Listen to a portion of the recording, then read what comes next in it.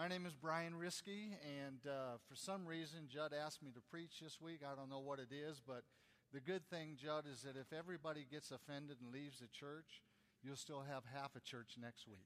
So, well, let's see. I'm Brian Risky. My wife, Wendy. Wendy and I have been married. She took the kids to Sunday school. We've been married 36 years, going on our 37th year. We are blessed with 2 sons and great daughter-in-laws, 6 grandchildren, and 1 grandchild who's with the Lord. We're just blessed this week to have our whole family together. Our house was just totally chaotic with all the kids running around, but it was such a blessed time.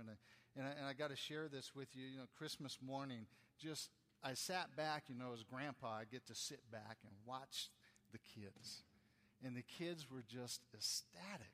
I mean, just screaming when they opened stuff, and what was really cool is that they were thanking. Oh, thank you, Mommy. Thank you, Daddy. It was really cool. And then we capped it off at the end of the day, all right, singing Happy Birthday to Jesus. All right, and just hearing the kids singing out, Happy Birthday to Jesus. And then in Jim's honor, we ate gluten-free cupcakes. So it was anyway, gosh, I was a pastor for 12 years. From 2001 to 2013, I was in full-time ministry. Prior to that, I was in the corporate world for 25 years. Had my own business for a while, and then the Lord called me, and He called me into ministry. And I'll tell you something, when you get called into ministry, you don't turn back. You do it, and you know in your heart that you're called to do it. Now, I was 38 years old when I accepted Jesus Christ, so I was a slow learner. But more importantly, I was 50 years old, and this is for you, Mr. Daly. I was 50 years old when I planted a church, so it's not too late. Okay, you can still do that. But anyway, God has been, He has blessed us so much, and we're here now in Gypsum with our family, with part of our family. Our other family's still in California, but they come and visit us. But we're here with the grandkids, and it's just... it's an exciting time for us to watch them grow up and spend time with our children and just see what the Lord does in our lives. We still question, why are we here? What's God going to do? How's He going to use us? And you know what? He will. He'll make it perfectly clear here soon. Now, I want to warn you right now that the sermon I'm going to give today, what things that we're going to talk about, it's not going to be easy, okay? It's not fluffy. It's going to be serious. Because we're going to examine ourselves. You know, we're going to look back on 2015 and we're going to see, you know, how is our faith growing? How is our relationship with Jesus Christ growing in this last year? So as we look, you guys can put that up, thank you. As we look, we're going to be looking at our heartbeat. Okay, we're going to see how God has changed our hearts over this last year. We think about, what has Judd taught us in this last year? You guys are here every week and you hear Judd preach, and you go to Sunday school, and we had our small group did the book, okay, Counterculture, and that just really touched people's hearts. I know it did in our small group, and hearing in the meeting that we had afterwards about counterculture and how it impacted people and the way that they were looking at things differently now. So how has this last year impacted you in your relationship with your Lord and Savior? Now, I remember one week in Sunday school, we talked about people of faith in the book of Hebrews. And we're not asking you to sacrifice your first son. Okay, we're just asking you that your faith would grow, that you would take the things that you hear, take the things that you have learned, and put those to work in your life. We finished up the book of Acts. I mean, you talk about an amazing man in the life of Paul and what he went through on those missionary journeys. And think about Paul. Think about Paul before he was Paul and he was Saul. and the life he led then, he hated Christians.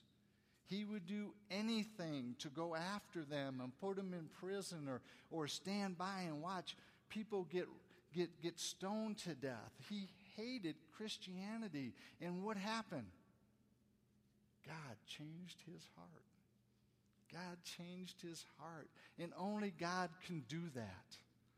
Okay, I could stand up here every week. Jud can stand up here every week. Jim, Ben, on and on and on. We're not going to change your heart. Only God is going to change your heart. And when you look at that life of Paul and you look at the amazing things that he did in his steadfastness, and he just kept persevering and persevering and persevering, he was an amazing, amazing man with a heart for the Lord. And guys, I know that that's what Jud wants from this congregation. I know that's what the elders want. I know that that's what I wanted from the people that were in my congregation. Just have a heart for the Lord. So you have to ask yourself over this last year, has your faith grown? How have you changed in your walk with the Lord?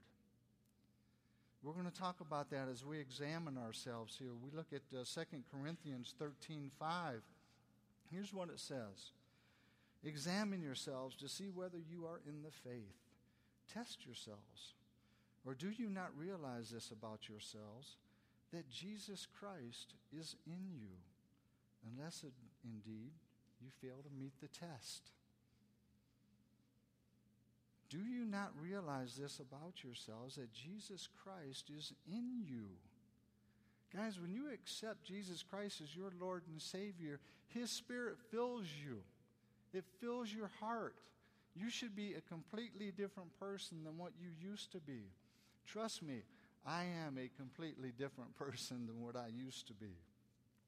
Now, before we examine ourselves and look at our faith, we need to look at the area that really controls the things that we say and do. And who would like to guess what part of the body that is? It's your heart. It's your heart, because if your heart doesn't change, guys, nothing's going to change. If your heart doesn't change, nothing will change in your relationships. So what's the first thing that your doctor checks when you go to the doctor's office and have an examination? First thing he looks at and checks is your heart. He puts that stethoscope on there. He wants to see if it's beating properly. He wants to make sure it's not skipping a beat. So how's your heart? How's your spiritual heart? Scripture describes that component as the deepest and truest part of who you are. It's a great reservoir. It contains massive amounts of information and feelings.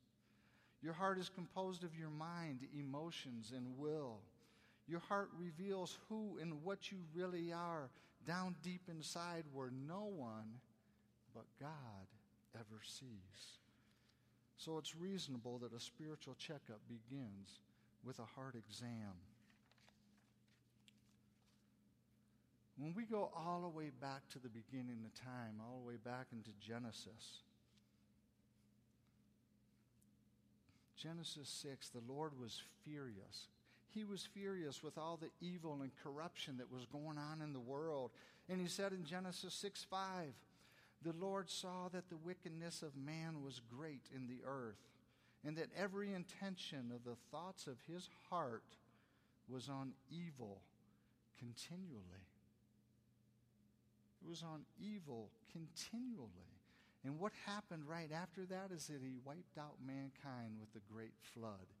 And I think about our society today, and I think about what's going on in this world, in people's hearts, and the wickedness and everything that's happening. And I'm like, Lord, when are you coming back? It's time. How much more of this can we take?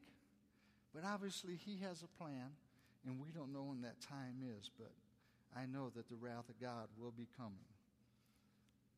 Remember Jeremiah's words about the heart. Under God's Spirit, he pictured man's heart as deep, complex, and very dark. In Jeremiah 17:9, we read that the heart is deceitful above all things and desperately sick. Who can understand it? That's the heart. of people. The Lord said to Samuel as he was looking at Eliab as they went into the sacrifice, they walk into this room when they're getting ready to prepare and have the sacrifice, and Samuel's looking around and he thinks that he's among all these anointed people.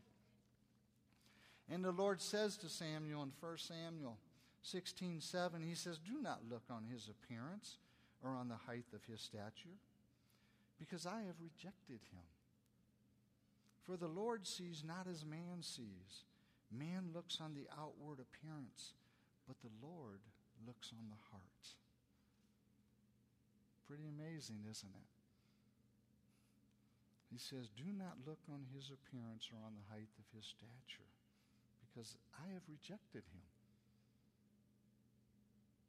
Samuel is looking at these people.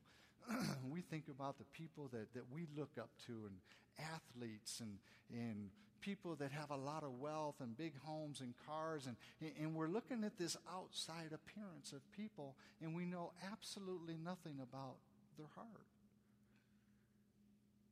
But the Lord knows our hearts.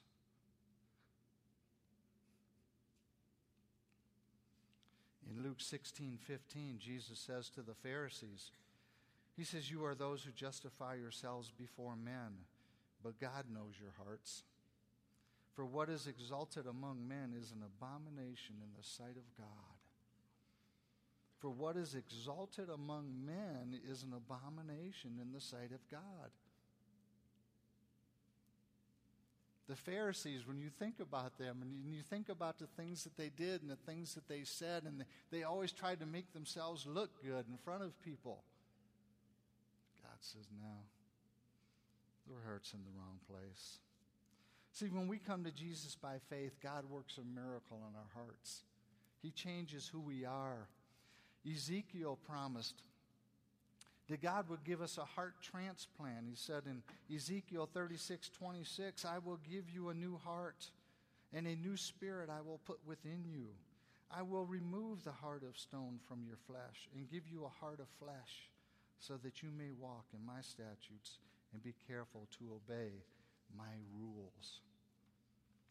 Has your heart been transplanted from a heart of stone? Is that what your heart used to look like before you came to Jesus Christ? Is there any part of your heart that still looks that way? Or has your heart been transplanted? A heart that's been transformed to reflect Christ to this dark world that we live in. This is what our heart should look like. Now, let's talk about some of the barometers of the heart, because they provide us an accurate reading of our heart's health and vitality. One barometer is our speech, the things that come out of our mouth, how we communicate. In Matthew 12:33, Jesus says, "A tree is known by its fruit. Either make the tree good and its fruit good, or make the tree bad and its fruit bad."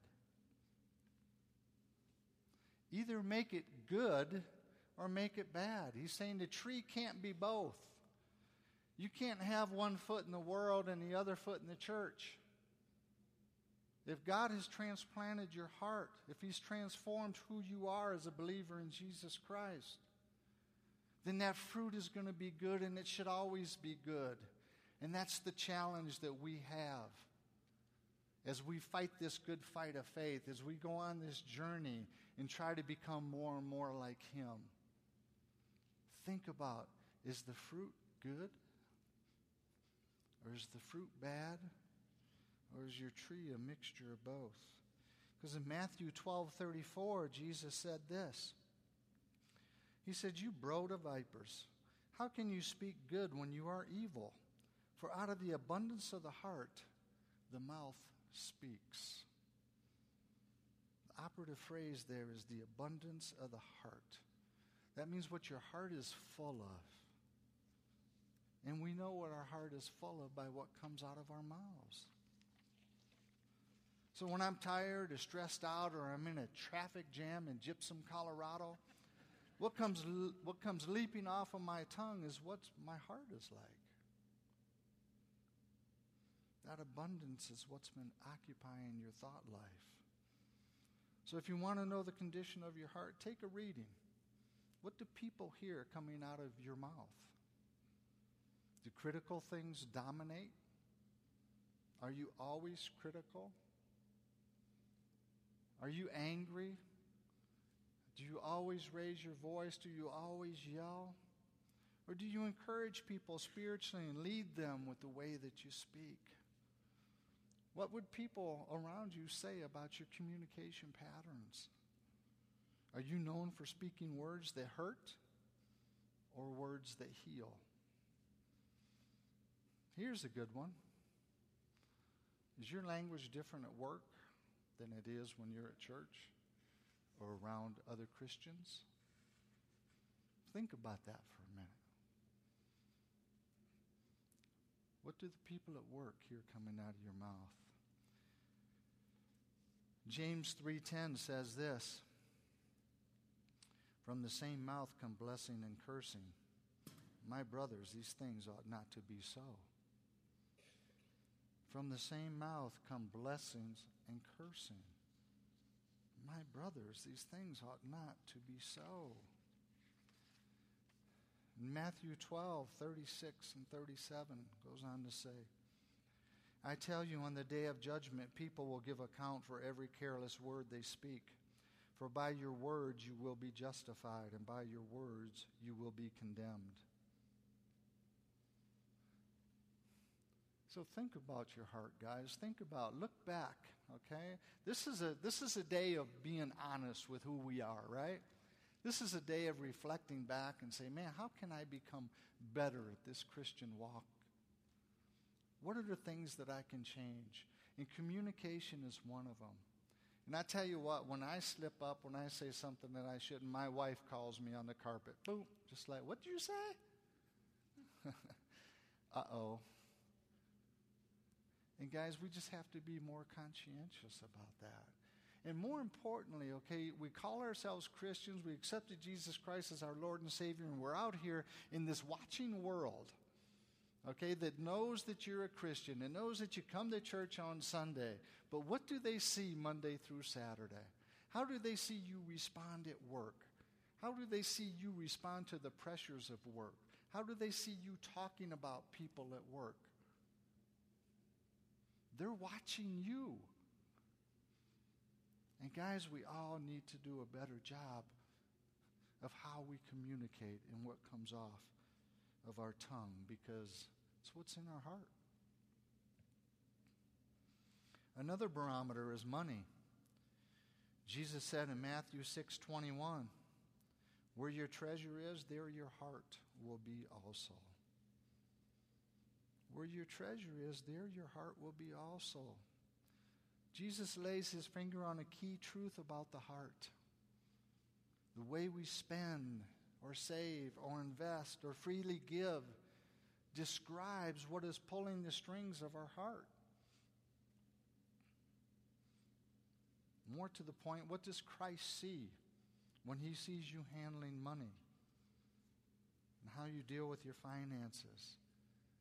Or are you part of the 80% of American Christians who in essence give nothing to Christ's kingdom? Or are you learning to give more and give for the right reasons? Do you give with a cheerful heart, or do you give out of guilt? See, 2 Corinthians 9:7 says, "Each one must give as he has decided in his heart, not reluctantly or under compulsion, for God loves a cheerful giver." A cheerful giver. See, I really like the fact that we have the offering box in the back of the church. That's where I had mine in our church. I remember as a young kid sitting in church and they passed the plate. And you'd be sitting there and the person next to you would put money in and you'd take it, you'd go like this, and hand it to the next person, they'd put something in. And in that week, you're like, oh my gosh, I better put something in there next week, or these people are going to be looking at me really funny. So, I'd get a dollar bill and I'd roll it up and make a California bankroll, make it nice and make it look like there's a lot of money there. And then that next week, throw that dollar bill in there, and I'd feel, all right. And I did it out of guilt. I did it out of guilt because I didn't want other people looking at me like, oh my gosh, he didn't put anything in the offering plate. So that's why it's back there. Okay, so that you give. You give because you want to give. You want to give to the church. Trust me, you're not giving to make Judd rich. He's not rich. He's only rich in spirit with his relationship with the Lord. But he's not getting fat off of anybody in this church. I can guarantee you that. So think about that. Think about the whole money issue. Think about where your heart is when it comes to money. Personal finances, how you give to the church. And we give to the church so that the church can do what the church is called to do in our community. So that we can do outreach things, so that we can spread the gospel, so that we can have ministries. It's not about making Judd rich, trust me. So as we look at examining ourselves, we go back to 2 Corinthians 13:5. It says, examine yourselves to see whether you're in the faith. Test yourselves. Or do you not realize this about yourselves, that Christ Jesus is in you, unless indeed you fail the test? See, in today's society, it seems that when it comes to examination, everyone always wants to look at somebody else instead of themselves. We're always examining other people, see what they do, how they do it, how they act.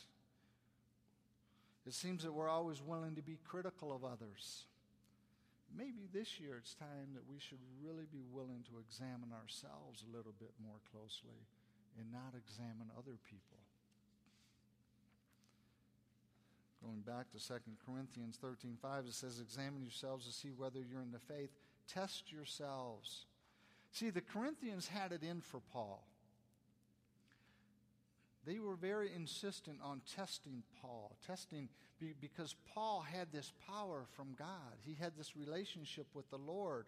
And every one of them wanted to keep testing Paul, the very one that brought Christian faith to him. And now Paul was coming to them, and he was encouraging them to stop looking at others and look at themselves.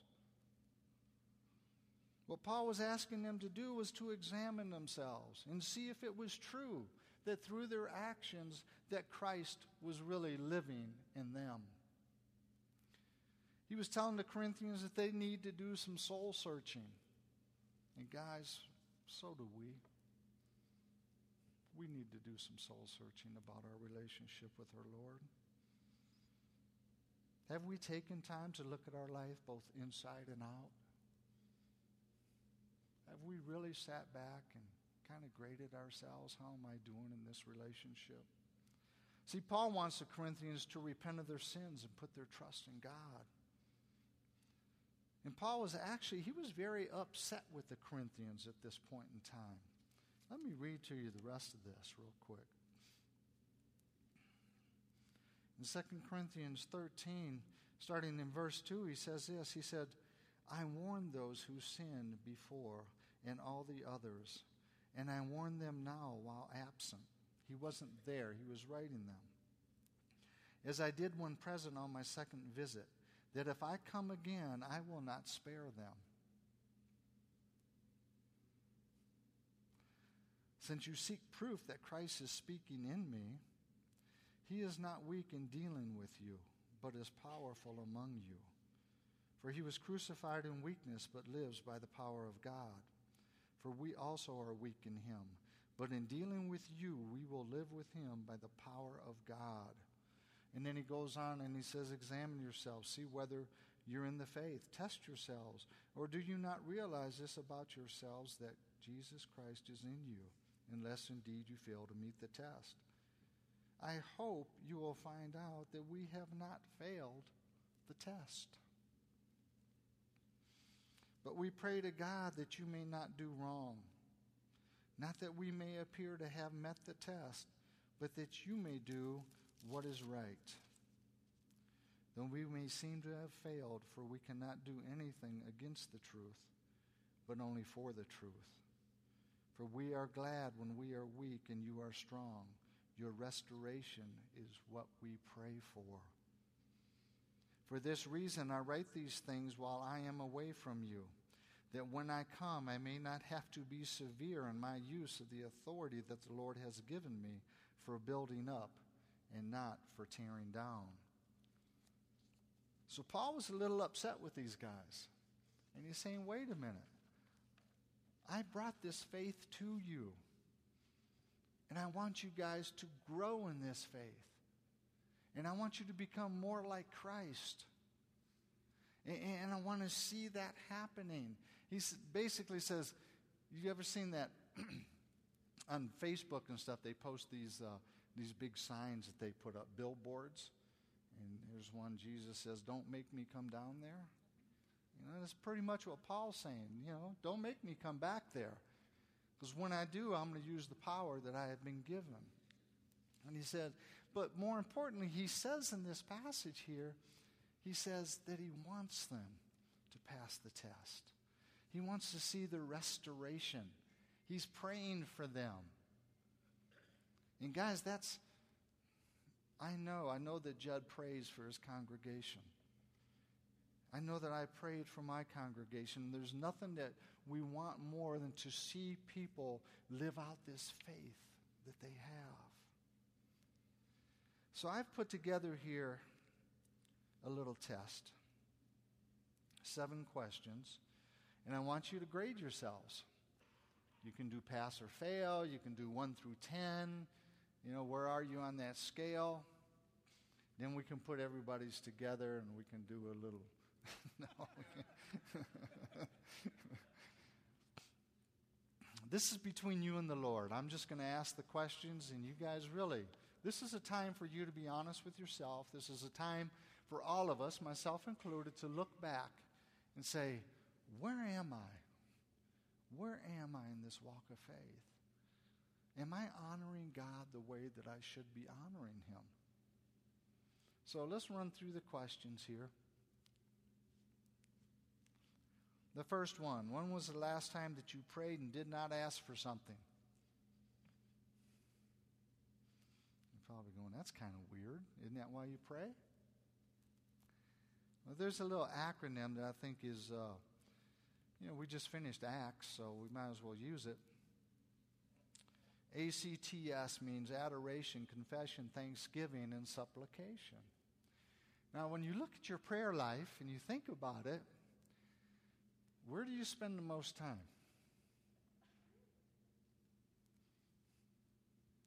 Probably in the last 2 of them, right? In the thanksgiving and supplication. Thanking God for the things that He's given you and then asking Him for more. What I would encourage you to do and challenge you to do this next year is maybe spend a little bit more time on the first 2. Praising God. Showing adoration towards Him. See, we serve this all-knowing God, this ever-present, sovereign Lord, the great I Am, the author and perfecter of our faith. This is the guy that we worship. He's our Lord and Savior. Spend time showing Him adoration. And then secondly, confession. Confessing to Him. See, guys, when we get honest with ourselves and we really start looking back and looking how the things that come off of our tongue, the way we handle money, our relationships, things of that nature, if we're really honest with ourselves, that C means a lot. Because then we can sit down and humble ourselves before the Lord. And we can confess, Lord, we are not perfect by any stretch of the imagination. And Father, I need your help. And so when you get to that supplication, ask Him for that help to help make you and me better better Christians, better examples to this watching world. Confess our sins.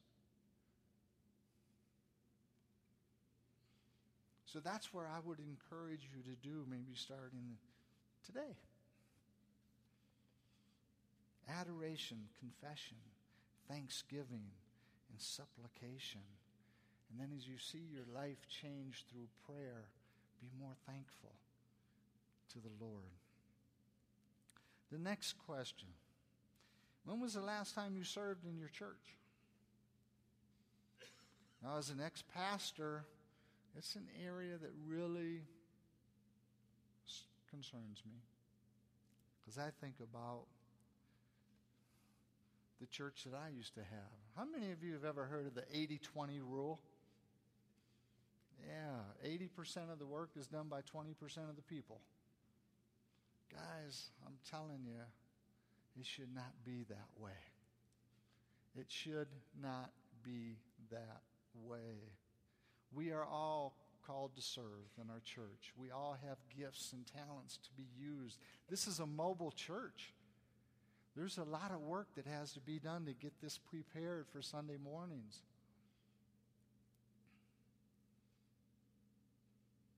God wants us to serve Him in His church.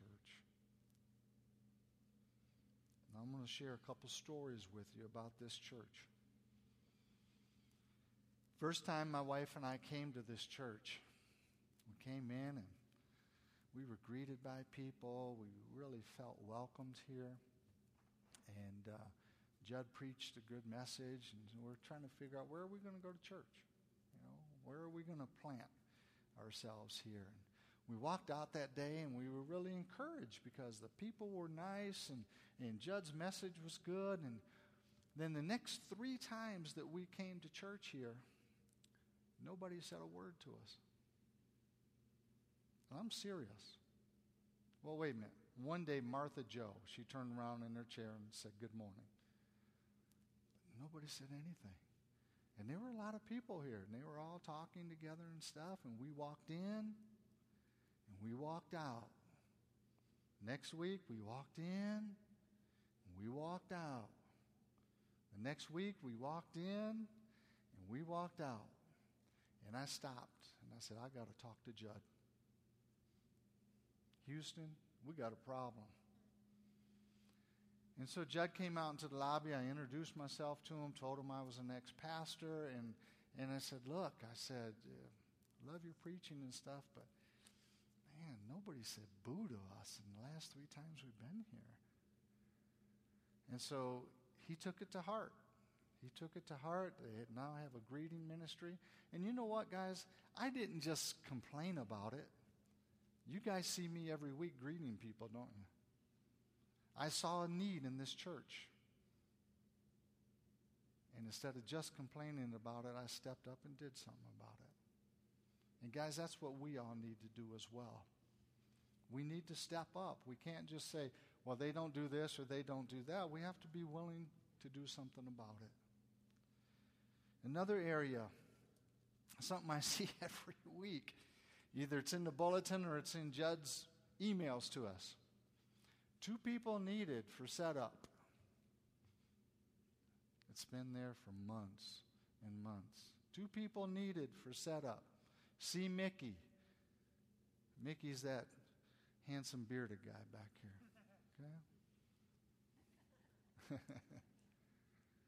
Okay? And I just think about that. I'm going, okay, we just need 2 people. And the nice thing about serving in this church is that they don't burn you out. You only do it for a period of time. Okay? It's not like, hey, I want you to commit to setup for the next 6 years. All right? It's 3 months, I think, all right, for setup. Other areas, it's by month. Some areas, it's you don't get burned out. So, guys, here's an opportunity. Okay, as you grow in your faith, we're called to serve in the body of Christ. That's what makes this thing tick. Okay? And come together and serve. Serve your Lord and Savior. You're not serving Judd. Remember that. You're serving your Lord. This is all about your relationship with your Lord and Savior. When's the last time you shared Jesus with someone who is not a Christian?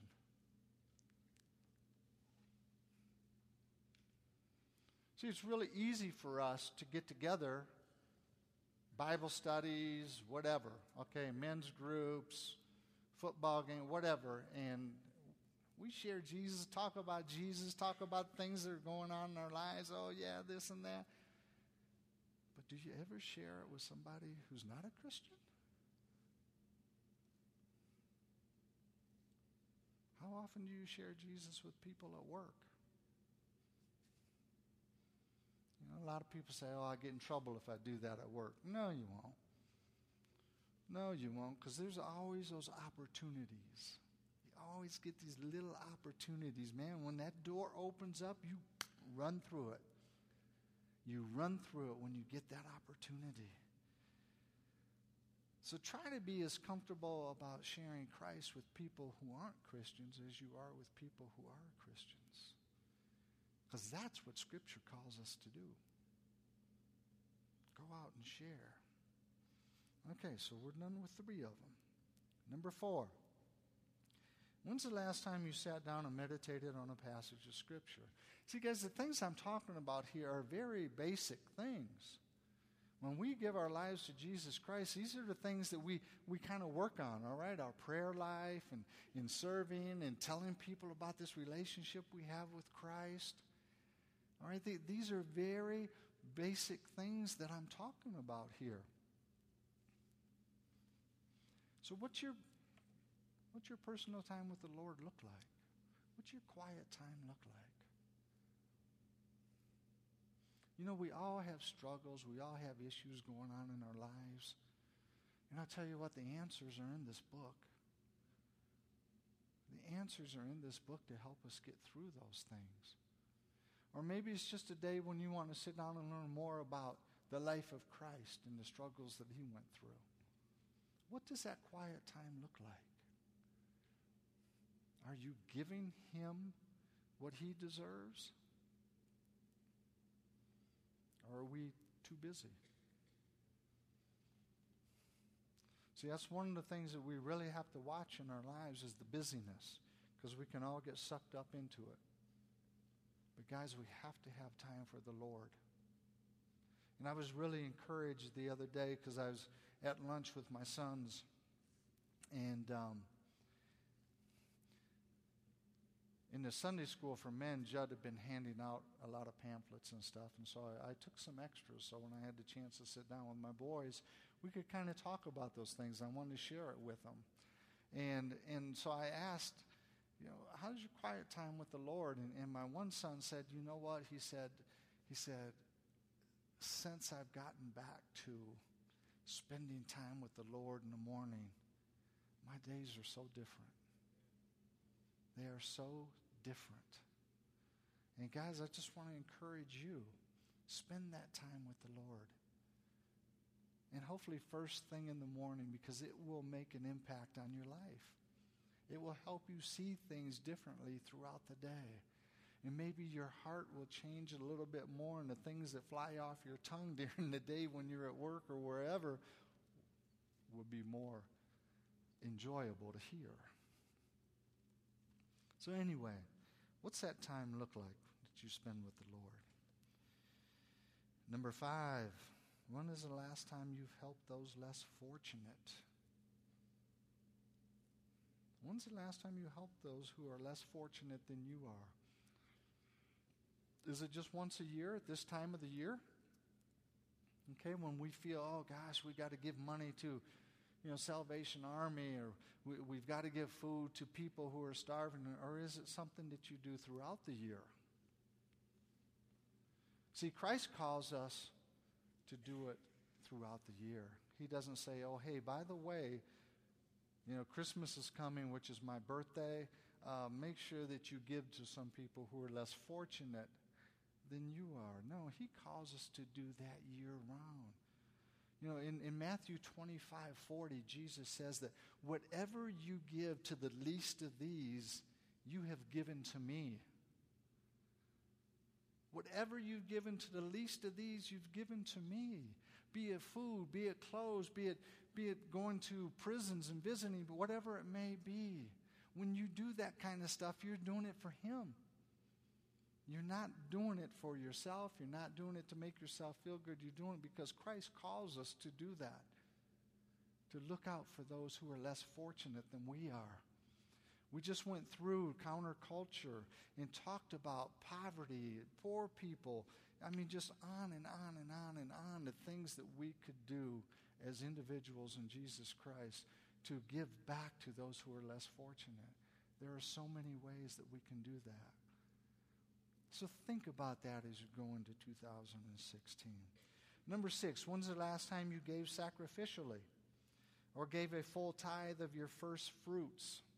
Now, we already talked about money. We already talked about giving with a cheerful heart. Guys, this is an area that I know years ago when our pastor, Francis Chan, talked about giving, and he went to the book of Malachi, and he said, I want you guys to test God, okay, because God's saying that you're robbing him of tithes and offerings. And he said this to the congregation. He said, I'm going to challenge you. I want you to give. I want you to at least give a tithe.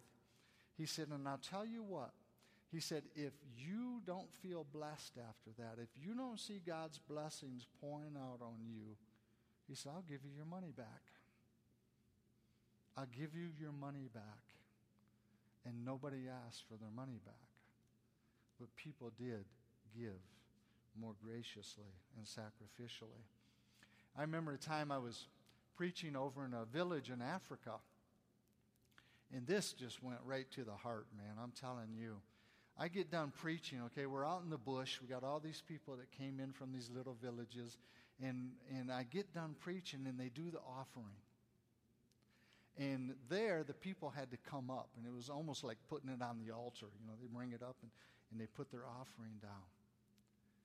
Man, oh man.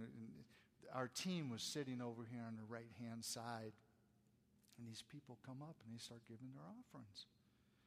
And then you see this lady who's got eggs, okay? You see another person, they've got fruit. Another person with bread. So they weren't just putting money, they were giving their first fruits. I mean, they were giving what they had to give. And I looked over at my wife. She had tears coming down her face. And the rest of the people on our team, they were just in awe. They were like, oh, my goodness.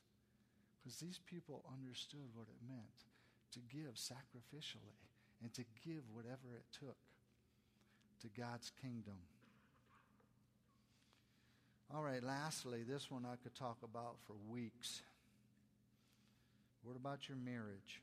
Or relationship you're in? Is it a Christ-honoring marriage or relationship? Think about it for a second. I've been married for 36 and a half years now to my wife. One of the secrets to our marriage is the fact that we've never gone to bed angry at one another. Never. If we were upset with one another, we'd stay up all night and get it resolved. We communicated. We talked. We got it out on the table. We never let the sun set on our anger. And that's what it tells us in Ephesians 4:26 and 27. Be angry and do not sin. Do not let the sun go down on your anger, and give no opportunity to the devil. Because, guys, the longer you let that stuff brew, the more Satan will do his thing and get into your marriage, and you don't want that. Let's talk a little bit more about marriage. There was a thing on Facebook. There was this older couple. They'd been married 50, 60 years, and the question was, what was the secret to such a long marriage? And this little old lady in her sweet little voice goes, well, let me tell you, I came from a generation that when something was broken, you fixed it. You didn't throw it away and get another one. You fix it. You fix it. But I'm going to tell you something. Let me read you a little bit here out of Ephesians.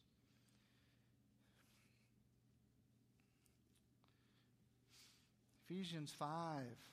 You've all heard it. Starting in verse 22. Wives, submit to your own husbands as to the Lord. I'm going to stop right there. As to the Lord. Okay? It's not about your husband. It's about your relationship with Jesus Christ. And if that relationship is a good relationship, then you're going to honor him. You're going to honor the Lord in that relationship.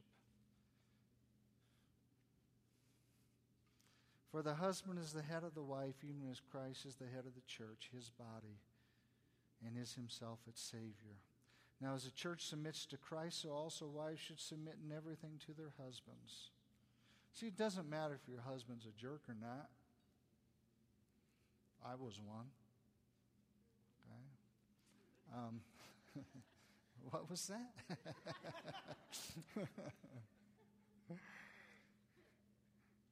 See, it's about her relationship with the Lord, and regardless what big a jerk I'm being, she's still going to honor God in that relationship. Okay, she's still going to honor God.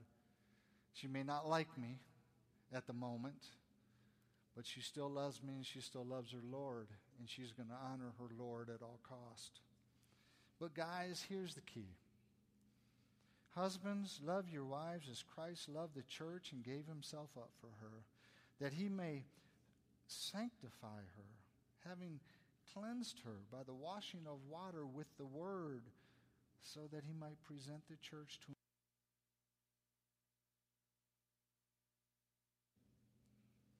What is it? Here? Okay. So that he might present the church to himself in splendor, without spot or wrinkle or any such thing, that she might be holy and without blemish. In the same way, husbands should love their wives as their own bodies. He who loves his wife loves himself, for no one ever hated his own flesh, but nourishes and cherishes it, just as Christ does the church, because we are members of his body. Gentlemen, are you loving your wives as Christ loved the church? This is Christ's church, and he loves his church. Are you cherishing that gift that he gave you? See, women want to be cherished. They want to be loved. They want to be cared for. They want security. They want all those things. And you know what, guys? Guess who's going to answer to the man when the day comes? You are, for your family. You are responsible for your family. You are responsible for holding that family together.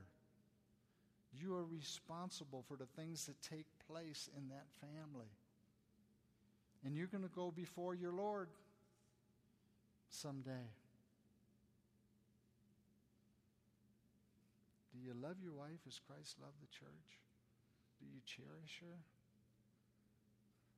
I mean, I'm not even going to get into washing with the word and all that kind of stuff. I just want to talk about the basic stuff here. What's that relationship look like?